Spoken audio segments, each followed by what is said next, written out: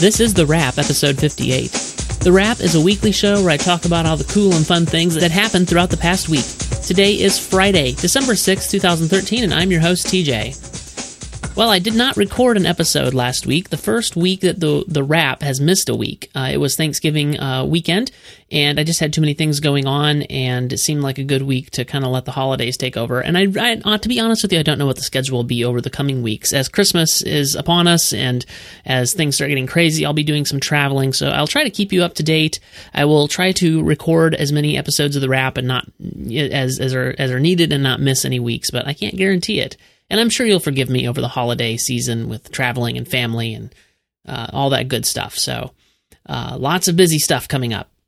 So I'm going to dive into the past 2 weeks, actually. I've tried to cherry pick the best stuff so that this won't get too long. So let's go ahead and dive right in. Starting on Monday, November 25th, I posted about the Wovlerine sequel being based on an existing plot line. This is according to Angie Hahn over at /Film. James Mangold and Hugh Jackman have been pretty vague so far about the really cool ideas they're considering for the upcoming sequel to the Wovlerine, especially because they haven't settled on any one concept just yet. But one thing we know for certain is that it will be based on an existing comic book storyline. Mangold let the fact slip in a recent interview, during which he also discussed when exactly the movie might take place. Asked by I Am Rogue whether the sequel will be based on a comic book arc, Mangold answered, "Absolutely. I can tell you that in determining where we're going, I'm not solely relying on my own imagination, but also the imaginations that have spun great stories about the Wovlerine in the comics." So this is not surprising to me, seeing as the Wovlerine, the previous film that he did, it was also based to varying degrees on a pre-existing comic book arc. And this is fine with me as long as it's as good as the previous film. It was a major step up from the first Wolverine film, X-Men Origins Wolverine, and then the confusingly named The Wolverine. I hope they name this coming film better so that we can differentiate it more easily. But yeah, the only thing I would like to see better is a slightly better, less extraneous villain, or something a little more menacing. The villain was probably the weakest point of the Wolverine. So I hope that that's better. But all in all, I mean, really good film, and excited to see what's coming there.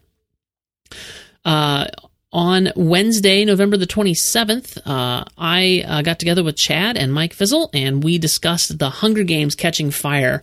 We all loved that film. I especially loved it, even more so than the first film. And I liked the first film despite its flaws. So, really good film, really highly recommended. And let's see, this podcast, let me see if I can get a link on this podcast here. It is an hour, 37 minutes, and 31 seconds of us talking about The Hunger Games: Catching Fire. Great episode. You'll want to check that out. MovieByte.com/MBpodcast/70, or the link will be in the show notes. I also did a bite-sized video review on Catching Fire. If you're interested in watching me talk about it, watching the trailer while I talk about it, and give my opinion, you can catch that. That's not nearly as long if you want to catch that. So that will also be in the show notes, or you can find it at MovieByte.com/bitesized/4. And speaking of The Hunger Games: Catching Fire, on Wednesday I posted an article about why Francis Lawrence is crucial to the Hunger Games franchise. This is Sean O'Connell over at Cinema Blend. I would argue that the hire of Catching Fire director Francis Lawrence cannot be overlooked as we begin to measure the success of the Hunger Games film franchise. He might not attract as many eyeballs as the pop culture savvy J. Law, who's entrenched at the moment as the media's darling, but his contributions behind the scenes are ensuring that those eyeballs are satisfied with what they are seeing and will continue to be satisfied as the series progresses.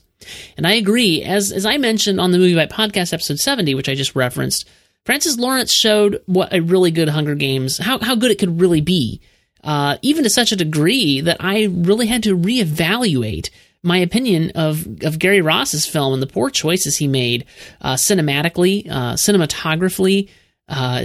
not a word, cinematographically. However, whatever that word is, you know what I'm trying to say. The camera work, the poor choices that he made, and even though I enjoyed the film, in spite of those, this really took it up to such a degree that I really had to reevaluate that.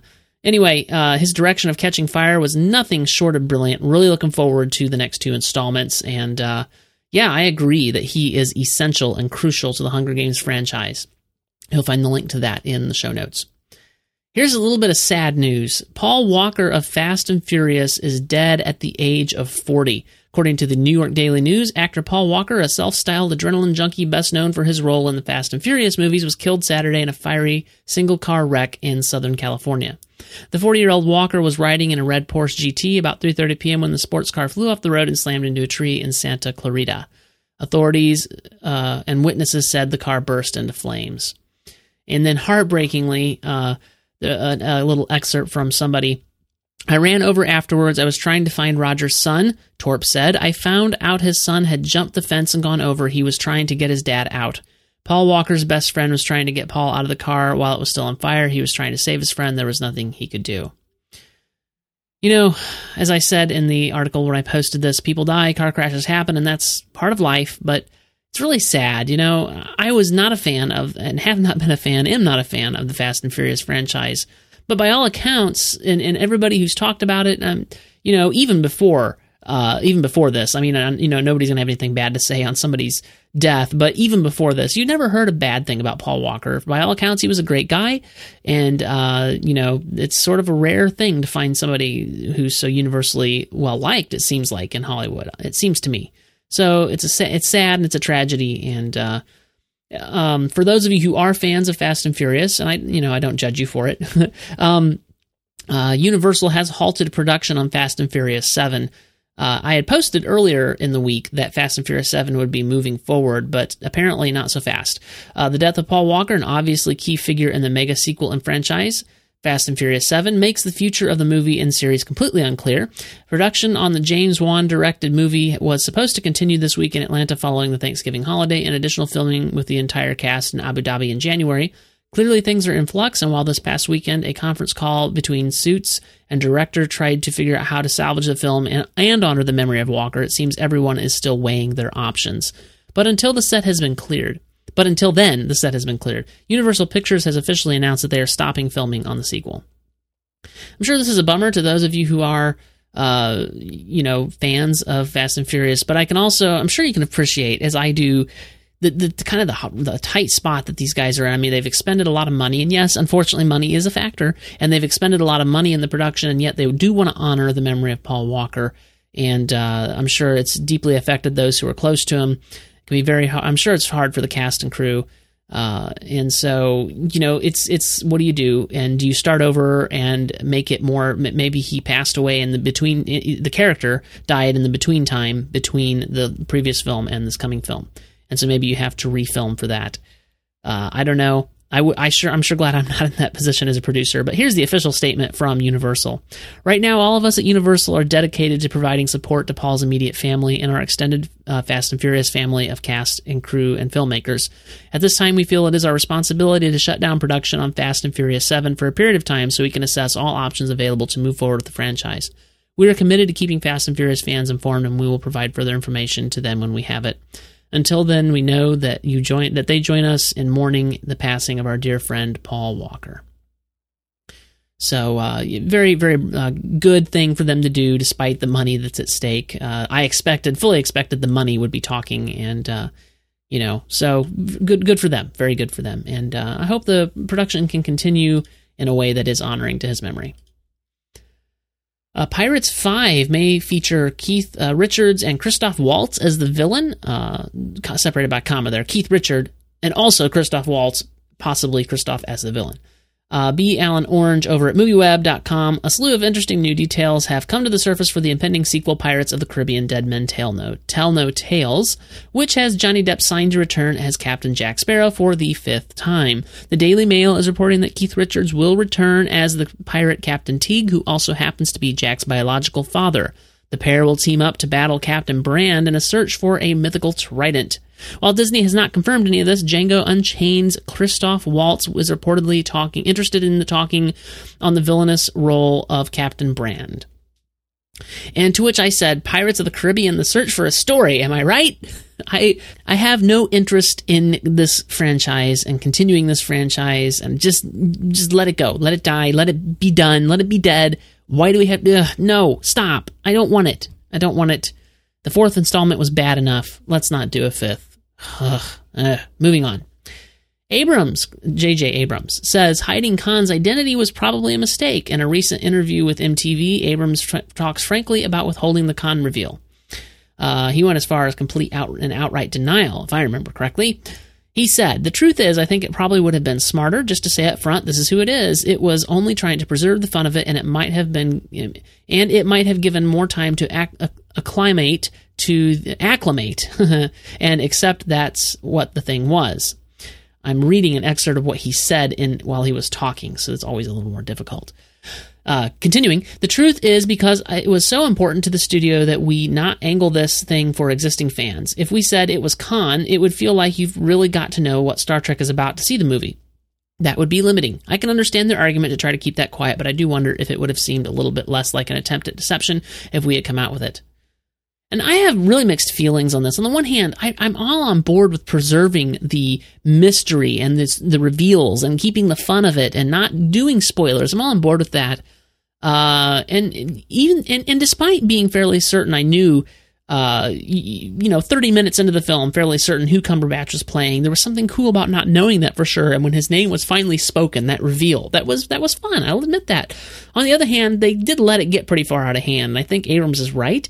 If they had just let it go, if they had, it would have ultimately been better it would have been better received by the fans who don't know what's good for them or really what makes a good Star Trek film. But they would have had time to acclimate to this idea of who Benedict Cumberbatch was.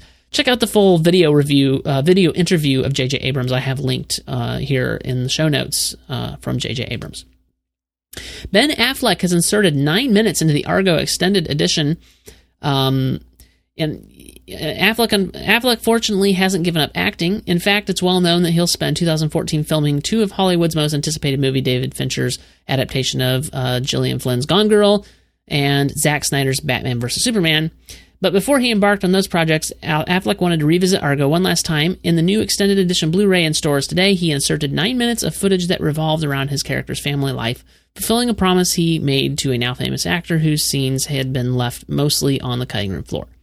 I can't wait to see it because Argo was my favorite film of 2012. Obviously, it was a lot of people's, but it was mine, and I hope the extended scenes are as good as what we saw in the theater.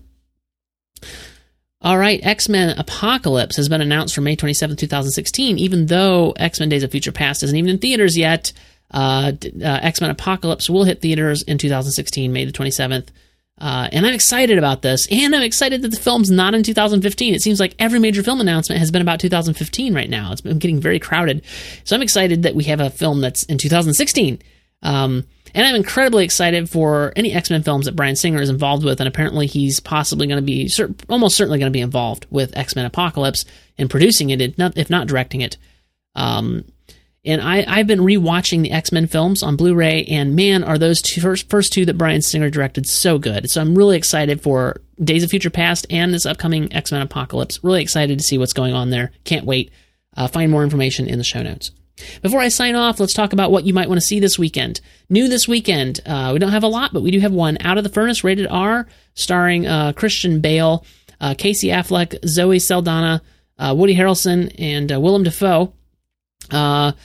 There's also produced by Ridley Scott and Leonardo DiCaprio. So some big names attached, and yet the early trailers, at least, and even some of the later trailers, had a very indie feel. It's kind of strange. And it doesn't really necessarily look like the type of film I'm going to like. We'll have to see. And it is rated R for strong language and violence and drug content.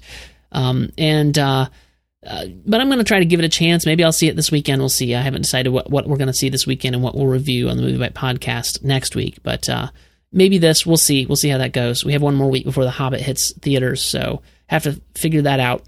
So I don't know whether you should see it or not this weekend. Can't really give you a thumbs up or a thumbs down until I've seen it on this particular one. Still in theaters is The Book Thief. Let me talk about that for just a minute, since I did see that film finally. Finally came out of limited release enough for me to get to see it. It was really, really good. I don't even know. I haven't fully collected my thoughts on this, so let me just say it was really good. It is a film, of course, about World War II and a little girl living in Germany at that time with German parents and what that kind of looked like for them. Bring tissues with you to the theater. You will cry. I don't care how manly you are. If you're a man, I don't care how tough you are. You will cry. Bring tissues. Really, really good. PG-13 for some violence and intense thematic material. Additionally, still in theaters, The Hunger Games Catching Fire, really good. Frozen, haven't seen it. Thor the Dark World, really good. Homefront, haven't seen it. Mandela, Long Walk to Freedom, limited release, can't see it, not in my area, really annoyed, looks good. And Ender's Game, also really good. For more on what I think about those films, whether or not you might be interested in seeing them, and all kinds of information about them, be sure to see my article linked up in the show notes at MovieByte.com, and you'll find the link to that in the show notes. That is all I have for this week. If you would like to view those show notes that I just mentioned online, you can find those at MovieByte.com/therap/58. If you want to keep up with me personally, you can follow me on Twitter. I'm TJ Draper Pro over there on Twitter. You can also follow MovieByte on Twitter if you want to stay up to date with MovieByte, twitter.com/MovieByte. You can like MovieByte's Facebook page at facebook.com/MovieByte. Of course, be sure to visit the website where we keep you up to date every weekday at MovieByte.com. That is all I have for this week, and I will be back next week. Unless something comes up, I will be back. Thank you for listening. I hope you have a great weekend.